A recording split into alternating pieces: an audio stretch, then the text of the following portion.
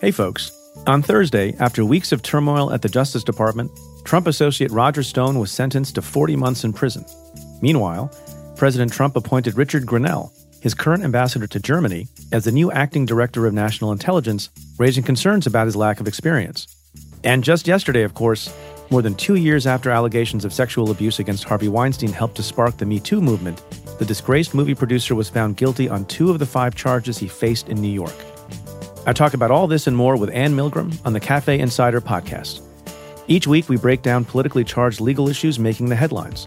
Today, we're making a clip from the most recent episode available in the Stay Tuned feed. To listen to our full conversation and access all other Cafe Insider content, try the membership free for 2 weeks. You can do that at cafe.com/insider.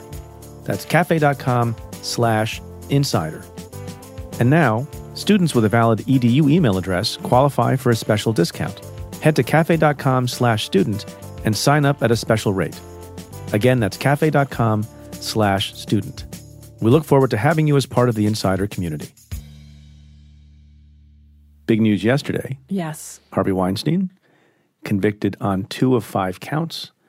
I should remind people that Ann Milgram, not only a teacher, professor at NYU Law School, not only the former Attorney General of the state of New Jersey, as you all know, but some may forget that you served as an assistant district attorney in the Manhattan DA's office, including, in among other places, the Sex Crimes Unit Division. Yep, Sex Crimes Bureau. The Sex Crimes Bureau, which is the bureau that prosecuted Harvey Weinstein. So I'm going to take a back seat, ask you what you think, ask you to explain things to folks. So first, was justice done? Yes, I think very much so. I mean, if we really step back and think about it, there were 2 lead victims in the case, Miriam Haley and Jessica Mann. There were convictions of Weinstein on both victims. And, I don't know how you felt about this as a federal prosecutor, because I think a lot fewer cases go to trial in the federal system. But as a state prosecutor, one of the first things you learn is a conviction on any count is a conviction. A conviction is a conviction is a conviction. And so here, Harvey Weinstein was convicted and found guilty. And he was found guilty as to each of the 2 lead victims for the main charges in the indictment. And so it was a really, really important day. And I do think justice was done. So can we go through them? Yeah. Because not everyone is, and I'm one of the people who's not so familiar with these particular statutes.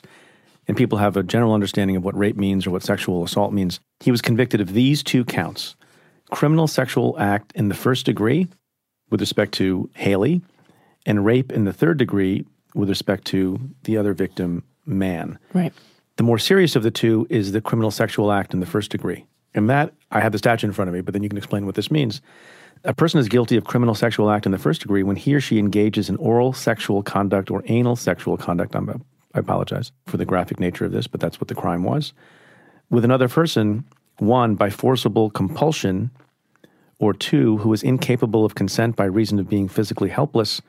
And then the other provisions relate to people who are underage. That didn't apply here. So why was he convicted of criminal sexual act in the first degree? So this count relates to Miriam Haley, and the allegation was that in 2006 in Weinstein's apartment that he forced oral sex on her.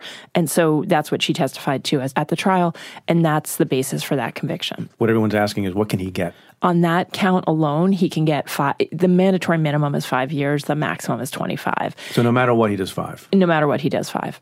And the judge has no discretion? The judge has no discretion. Do you have a prediction? I think, well, we can talk about this as we go on, but he was convicted of 2 counts. My experience is when you have sex crimes victims and there are multiple convictions on different for each victim, that the judge will sentence on each victim, in my experience. So consecutively? So they'll be end to end, exactly. Not concurrent. Yes, that's my experience. And right. all judges can be different. Do you know anything about this judge? I know he's tough, Yep. Judge Burke. And I'll say, I think he tried a good case. He did not allow a lot of woof and quack in the courtroom. And we can talk about it, but there was did you ever make that objection? Objection, basis, woof and quack. There was a lot of gamesmanship in this. This was a very, very hard trial. Yeah, we talked a little bit about that. But let's go to the second count. So anyway, on the second count, he can do probation to 4 years. The judge could sentence. But let's talk about what that is. Yes. Because I'm confused. That's rape 3. Because it sounds very serious, rape in the third degree. It is very serious. But it carries less of a potential sentence as criminal sexual act in the first degree. And rape in the third degree, according to the statute, a person is guilty of rape in the third degree in New York when he or she engages in sexual intercourse with another person without such person's consent, where such lack of consent is by reason of some factor other than incapacity to consent. That sounds Why is that third degree as opposed to something more serious? Yeah, so I think there's 2 points to be made. The first is that this is the sort of catch-all rape provision, meaning that it was non-consensual sex, that there was someone who was put in a position where they did not consent to have sex and their will was essentially overborne. And it's used to capture the more sort of forms of coercion, different types of coercion. And rape 1 is physical force or threat of force. The question you're asking is... So is it murky for people? Is it easy for jurors to understand? I think it is easy for jurors to understand. I mean, it really comes down to every rape case comes down to consent. And some cases are straightforward. And I think one of the issues with rape crimes, frankly, is that people sort of think about rape as the use of force or the threat of force, and it's not always that way. In fact, frequently it isn't. It's often more of coercion or, a victim is afraid that if they don't comply, something bad will happen to them.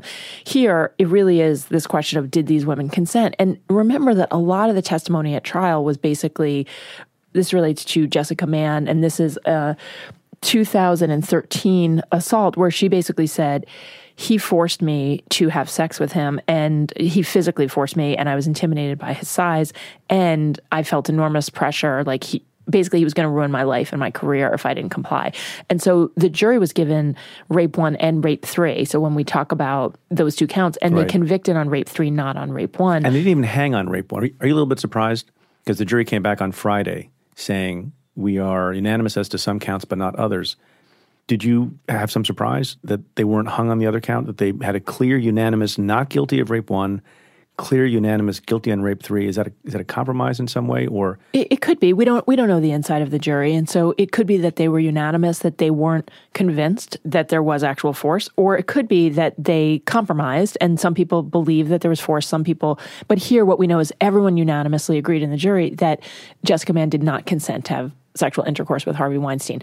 I want to go back for 1 second, though. Just thinking about the sentence for a second, I think it's worth talking about this. I don't agree with the sentencing range for the E felony, rape 3. And I don't agree with it because I think so many sexual assault crimes are like this. It's a lot more like human trafficking, where attackers and predators use only the amount of force necessary to overcome someone's will. And so the fact that the law sees such a difference in terms of accountability for actual physical force versus coercion or fear that doesn't necessarily amount to fear that you're going to be seriously injured, the fact that that's only probation to 4 years, I personally do not agree with. And so I would just say you're asking the question why they're different, and I would argue that they shouldn't be as different as they are. Was another complicating factor here that the victim in the rape 3 charge, Jessica Mann, conceitedly had an ongoing relationship that was consensual some of the time.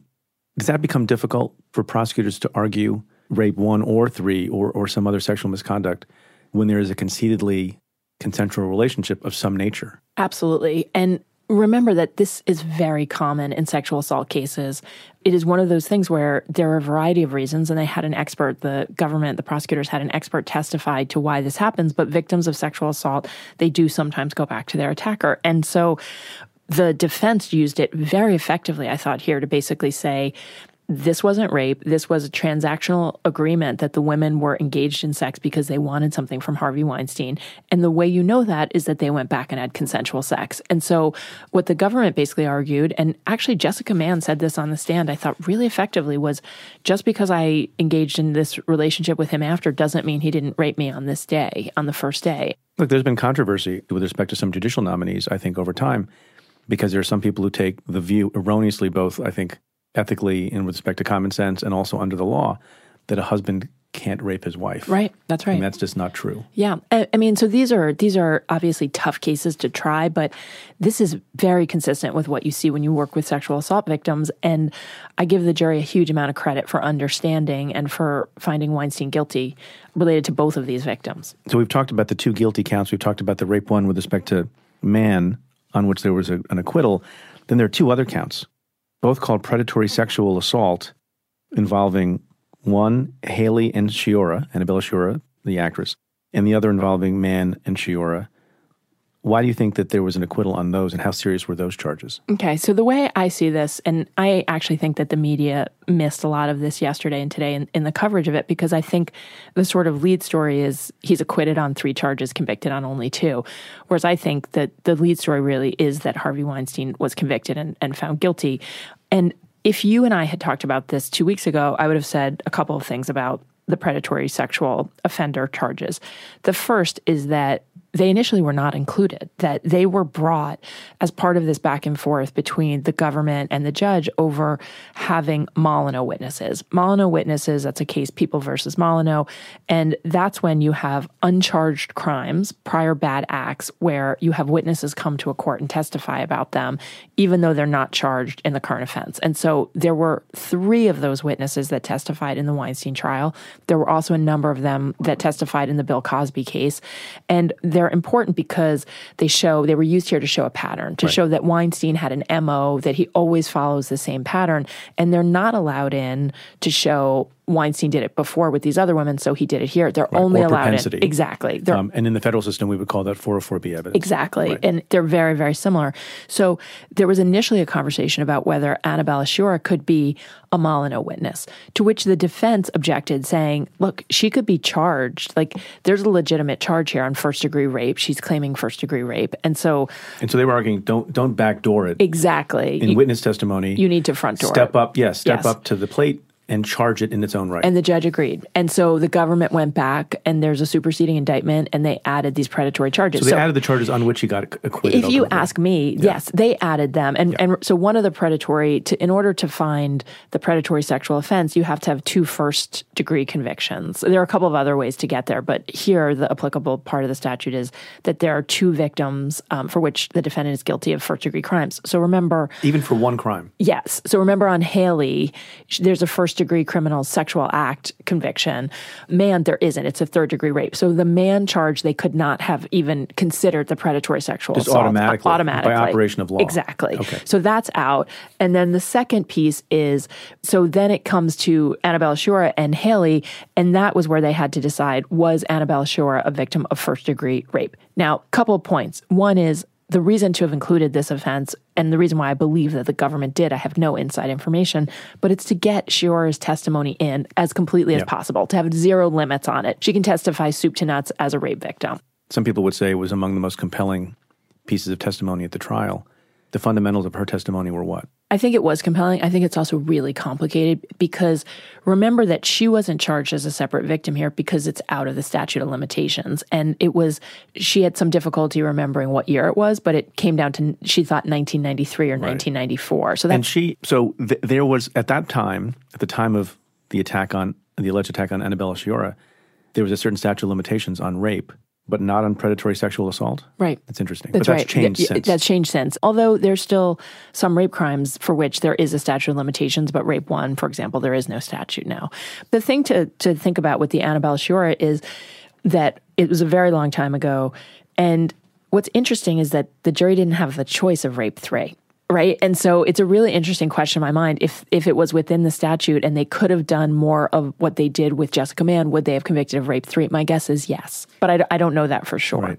So explain to people, we talk about modern juries as being the CSI generation, and they expect DNA and fingerprints and all sorts of scientific evidence, and that's what they learn from TV shows and from movies.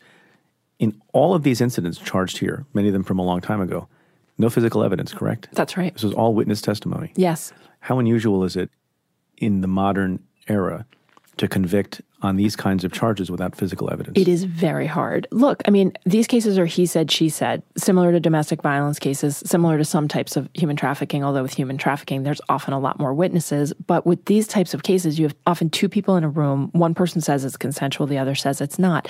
Now, the purpose of DNA, and for example, if a rape victim came in, they would get often a sexual assault kit, and that would let you figure out, was there trauma, was there injury consistent with a sexual assault? And so that kind of evidence, along with DNA, it helps. Another type of evidence that helps a lot is outcry evidence. And here, that was also complicated. What's that? So it's when someone who's a victim of a crime immediately says to someone, oh my God, I was raped. And so here, there's an interesting example with Annabella Sciorra, who outcries to Rosie Perez, but she says, I think I was raped, and she doesn't name her assailant. She names her assailant months later. And so... But months later? Months later. Not decades later? No, not decades later. And so it's important and powerful evidence. It was not quite as clean as like a lot of times in a sexual assault case. The ideal is to have DNA, is to have a rape kit, to have an immediate outcry, to get the clothing off the victim immediately. I mean, that's the sort of best case scenario.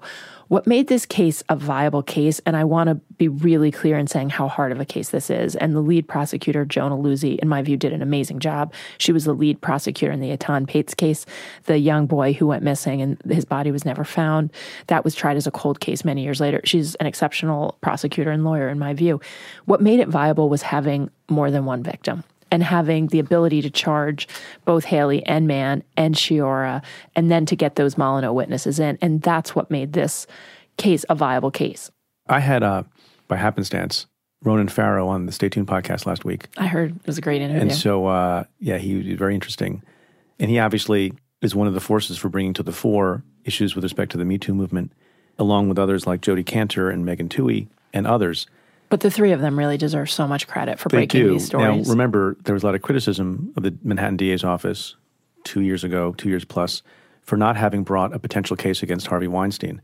Taking a step back for a moment, do you think that the world has changed and that part of the reason this case was brought was because of the Me Too movement and because of the attention paid to it? You know, it's such a good question. I mean, my view is I would have moved forward against Harvey Weinstein on the earlier case, and I don't want to sit in judgment of the DA because I think you and I have talked about this. Yeah. You know, we don't know all the evidence, we don't know all the facts. Some of it is public, but we've both made tough calls in those chairs, and so it can be difficult to sort of look back. But my feeling, based on what I know, is I would have moved forward with that case. So here, I think the Me Too movement is not just this case, but a lot of other cases. I think a lot of prosecutors are going to bring tougher cases now. And part of it is one of the things that Me Too has done is socialized all of us across the country to a better understanding of sexual assault and the imbalance of power that has allowed people like Weinstein and others to get away with it, frankly, for a really long time. And so I think it does make a difference that there's been this sort of national... I hope you've enjoyed this sample of the Cafe Insider podcast. To listen to the full episode, head to cafe.com/insider and try out the membership free for 2 weeks. Interested students can head to cafe.com/student. To the many of you who have chosen to join the Insider community, thank you for supporting our work.